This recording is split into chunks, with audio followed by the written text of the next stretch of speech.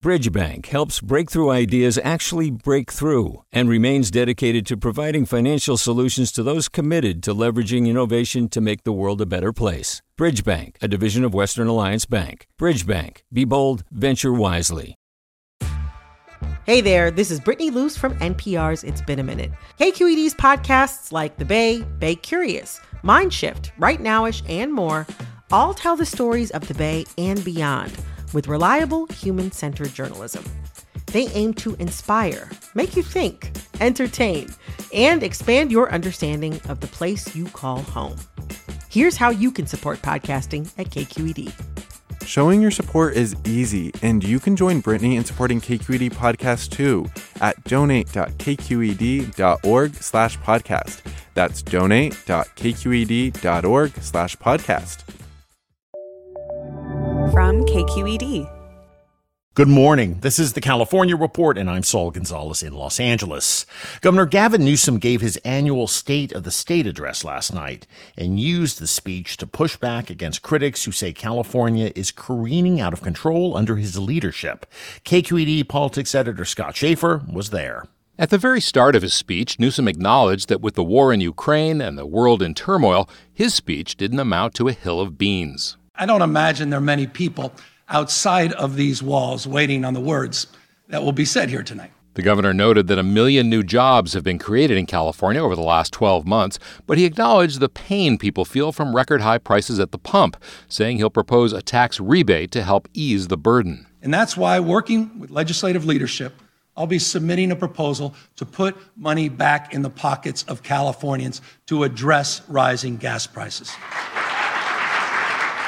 But Newsom also pushed back on the idea of increasing oil and gas supply by repeating what he called mistaken policies of the past. By embracing polluters, drilling even more oil, which only leads to even more extreme weather, more extreme drought, and more wildfire. With polls showing homelessness being among voters' top concerns, Newsom touted his proposal to create so-called care courts in every county, where people with severe mental health problems can be compelled into treatment under certain circumstances. But he offered no new details.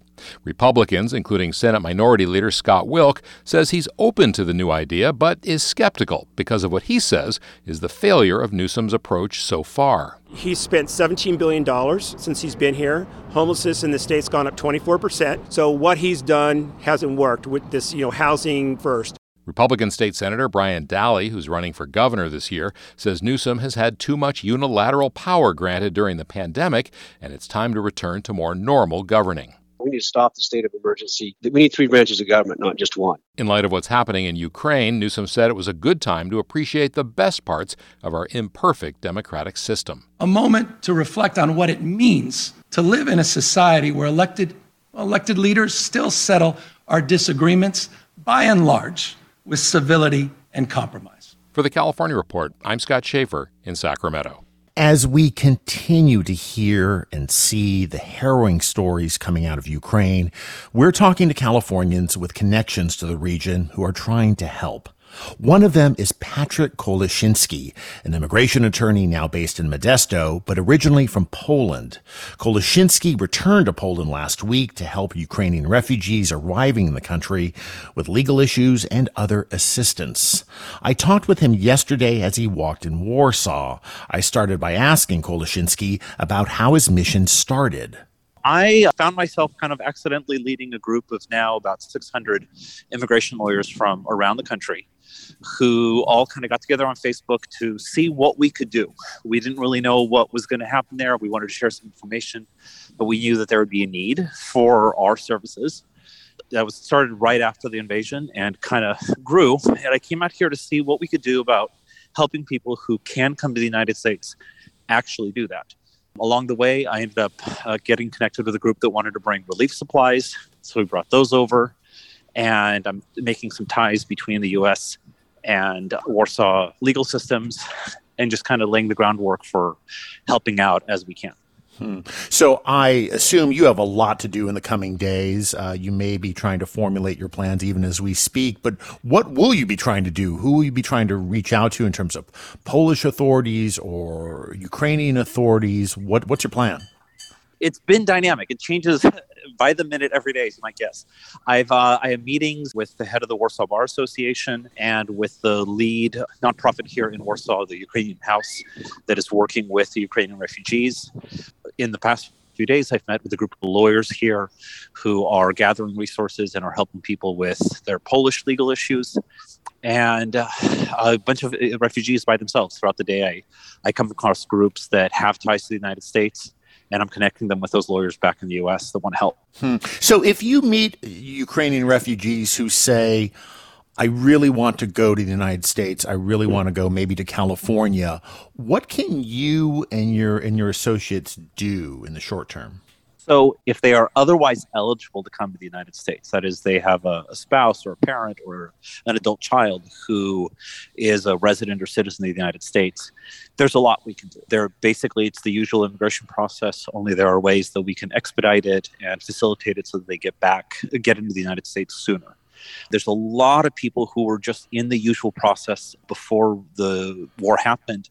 And so we're helping them coordinate as their immigration process was moved from Kiev to Frankfurt or Dublin, or for some of them Toronto, and getting them through that system. For people who don't have any ties to the United States, there's not much I can do. The immigration system does not provide much for them other than the global refugee system.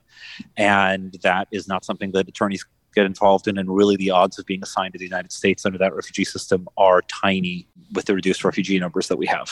I'm sure there are a lot of people listening who in some way want to help Ukraine. I mean, you've helped in a very tangible way by actually traveling to Europe to offer your services and your knowledge. Do you have any suggestions just from what you've learned in the short time that you've been on the ground there? There's a couple of things. We definitely need lawyers, although we have most lawyers kind of working on this together already. We need doctors. Doctors are very, very much needed here. And if any doctors can hear this and can manage to take some time off and help out here, there is a huge medical need. It's safe. You're going to be in Poland. No one's going to attack you. And there is a huge need for medical supplies. Europe is Europe. It's phenomenally well supported, but there's been a run on medical supplies. And so we are working on getting medical supplies shipped into here. Bandages, combat medical supplies, trach tubes, whatever can be sent. And specifically, doctors and nurses are very, very, very much needed. Everywhere I go, that's what people are asking for, is please send us doctors. That was Modesto-based immigration attorney Patrick Koloshinsky, who's in Poland helping Ukrainian refugees. Do you love learning about the San Francisco Bay Area? Its history, its people, its unique blend of cultures? Then you should check out the Bay Curious book. I'm Katrina Schwartz, editor and producer on the Bay Curious podcast, and I'm here to let you know that for the month of May, we've worked out a sweet deal for KQED podcast listeners.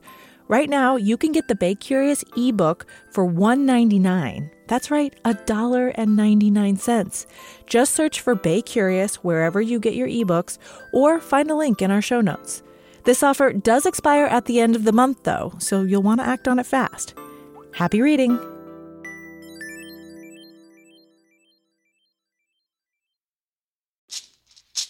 Hey, it's Glenn Washington from Snap Judgment, and if you love what you're hearing, and I know you love what you're hearing, please consider becoming a KQED member. You get special access to cool events, behind-the-scenes footage, and so much more. Plus, you'll sleep better at night knowing you did your part for the community you depend upon. It's in you. Please be in it. Visit donate.kqed.org/podcasts to sign up now. That's podcast with an S. Thanks. With gasoline prices at record levels in the state and President Biden announcing a ban on the importation of Russian oil to the U.S. in response to the invasion of Ukraine, we're going to talk about energy this morning with Severin Bornstein. He's a professor of business at UC Berkeley and is one of the leading authorities on energy markets. Professor, thanks for joining us. This is the California Report. Good morning. I'm Saul Gonzalez in Los Angeles. With gasoline prices at record levels in the state and President Biden announcing a ban on the importation of Russian oil to the U.S. in response to the invasion of Ukraine, we're going to talk about energy this morning with Severin Bornstein. He's a professor of business at UC Berkeley and is one of the leading authorities on energy markets. Professor, thanks for joining us. Happy to be with you. All right, so let's talk about this ban on Russian crude first. The U.S., including California, only gets about 3% of its petroleum from Russia.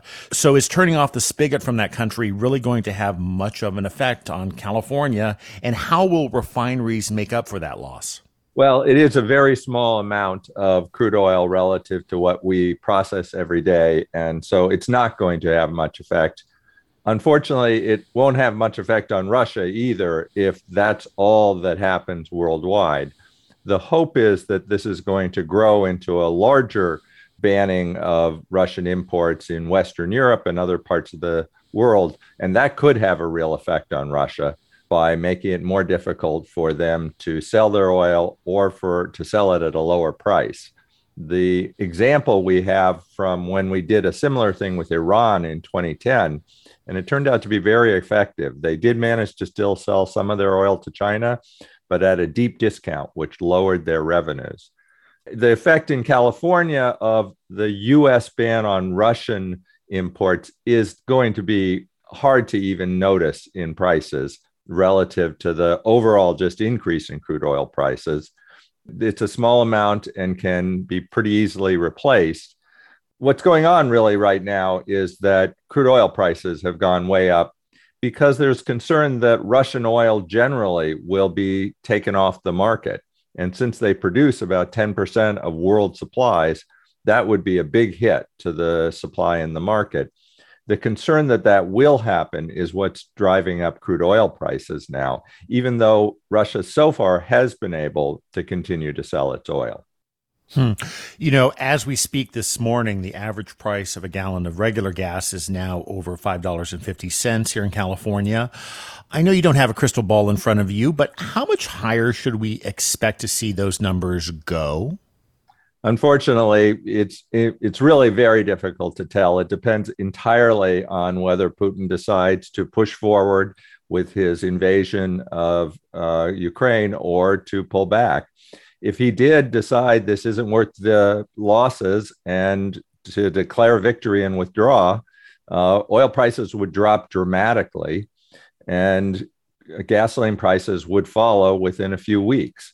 On the other hand, if he continues to push into Ukraine and manages to actually defeat the Ukrainian resistance, we are very likely going to move towards a large-scale worldwide reduction in sales from Russia.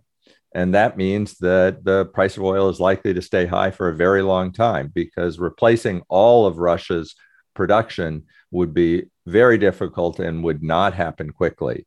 So in that, I think, fairly likely scenario, we're likely in for prices over $5 a gallon for a long time to come.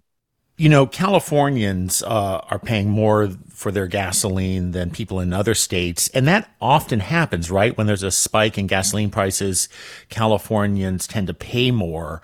Why does that happen? Californians are paying more, but the differential has not gotten larger than it was a month or two ago.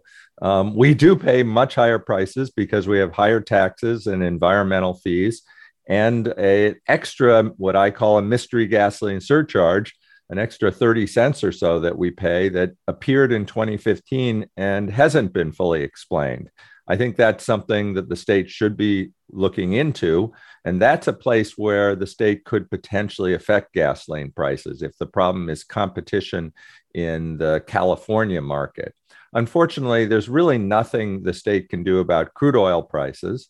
And we choose to have higher taxes and the cap and trade program and other environmental fees in order to represent the real damage that is done when we burn gasoline. So those are just part of the fact that California is very environmentally oriented and is trying to make the price of gasoline really reflect the cost of it. And then the last little bit is we burn a cleaner burning fuel than the rest of the country. We use a different formulation, and that adds probably another 5 or 10 cents a gallon to the cost. In response to high gas prices, there have been calls to roll back the gas tax, rev up new drilling. We heard some of that from Governor Newsom last night, at least in terms of relaxing the gas tax a bit.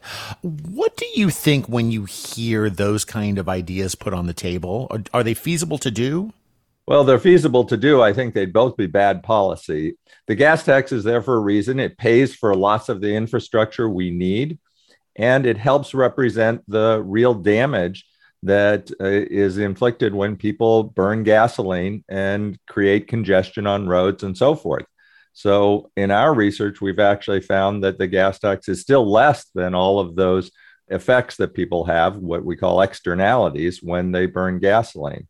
As far as drilling for more oil, there's a world market for crude oil. Even if California did produce an extra 10 or 20 or 50% of California's current production, it would have a very tiny effect on the world price of crude oil. And that's what drives the price of gasoline everywhere, including in California. So we cannot produce more crude oil in California in a way that would noticeably affect gasoline prices. Some electric vehicle advocates think this might be a real pivot point for the even wider adoption of EVs. Do you see that happening, particularly if gasoline prices are $5 or more a gallon? Yeah, higher gasoline prices are definitely going to pique interest in electric vehicles as an alternative. That is one of the things people can do to fight against these high gas prices. And getting off oil would have other big advantages, one of which is it would help reduce the world demand for crude oil. And doing that would help reduce the price and means that less funds would flow to Russia, Saudi Arabia, Iran, Venezuela, and other countries that are antagonistic towards democracy and towards our system. Yeah, I guess the real challenge there is just making EVs affordable enough, right, for more people. Well, yeah, and California has a real problem there because EVs are more expensive, but electricity is also very, very expensive in California for reasons that don't really reflect the cost of providing the electricity. It's that we're paying for a lot of programs through our electricity prices, and that's discouraging electrification. And Professor, do you have any just kind of street level advice for California consumers right now as they confront high gas prices? People who are impacted by high gasoline prices can do some things to reduce the impact. And the primary thing you can do right away is shop around for cheaper gasoline, because there is huge price dispersion between stations, even sometimes on the same block, where there's 50 or 75 cent a gallon differentials. Go to the cheaper station. That not only will help save you money, but it will put pressure on the expensive stations to lower their prices. And so we can get a more competitive market in California if we are willing to shop around more. California is notorious for having drivers who don't shop around very much, which is part of why we don't have as many off-brand stations as the rest of the country does. And that means that there isn't as much competitive pressure on the stations. All right. That is energy expert Severin Borenstein of UC Berkeley. Professor Borenstein, thank you so much for joining us on the California Report. Nice to be with you. Starting next Monday, Los Angeles County will align with the state to allow K-12 students to go maskless when they're inside classrooms. Now, the LA Unified School District has been reluctant to make face coverings optional, but a new survey shows some parents are ready to see the nation's second largest school district's mask requirements loosened. KCRW's Tara Atrian has more. An education advocacy group called Parents Supporting Teachers spoke to more than 2,500 LA Unified households. It found that nearly 60% of parents were comfortable with switching to optional masking for kids. Jenna Schwartz is the founder of the grassroots organization. She says even though most respondents were from higher income districts, some of the findings were surprising. There was a lot of conversation in our group about having elementary students stay masked because their rate of vaccination is much lower than secondary students. But the survey says that more elementary school parents were comfortable switching to optional masking.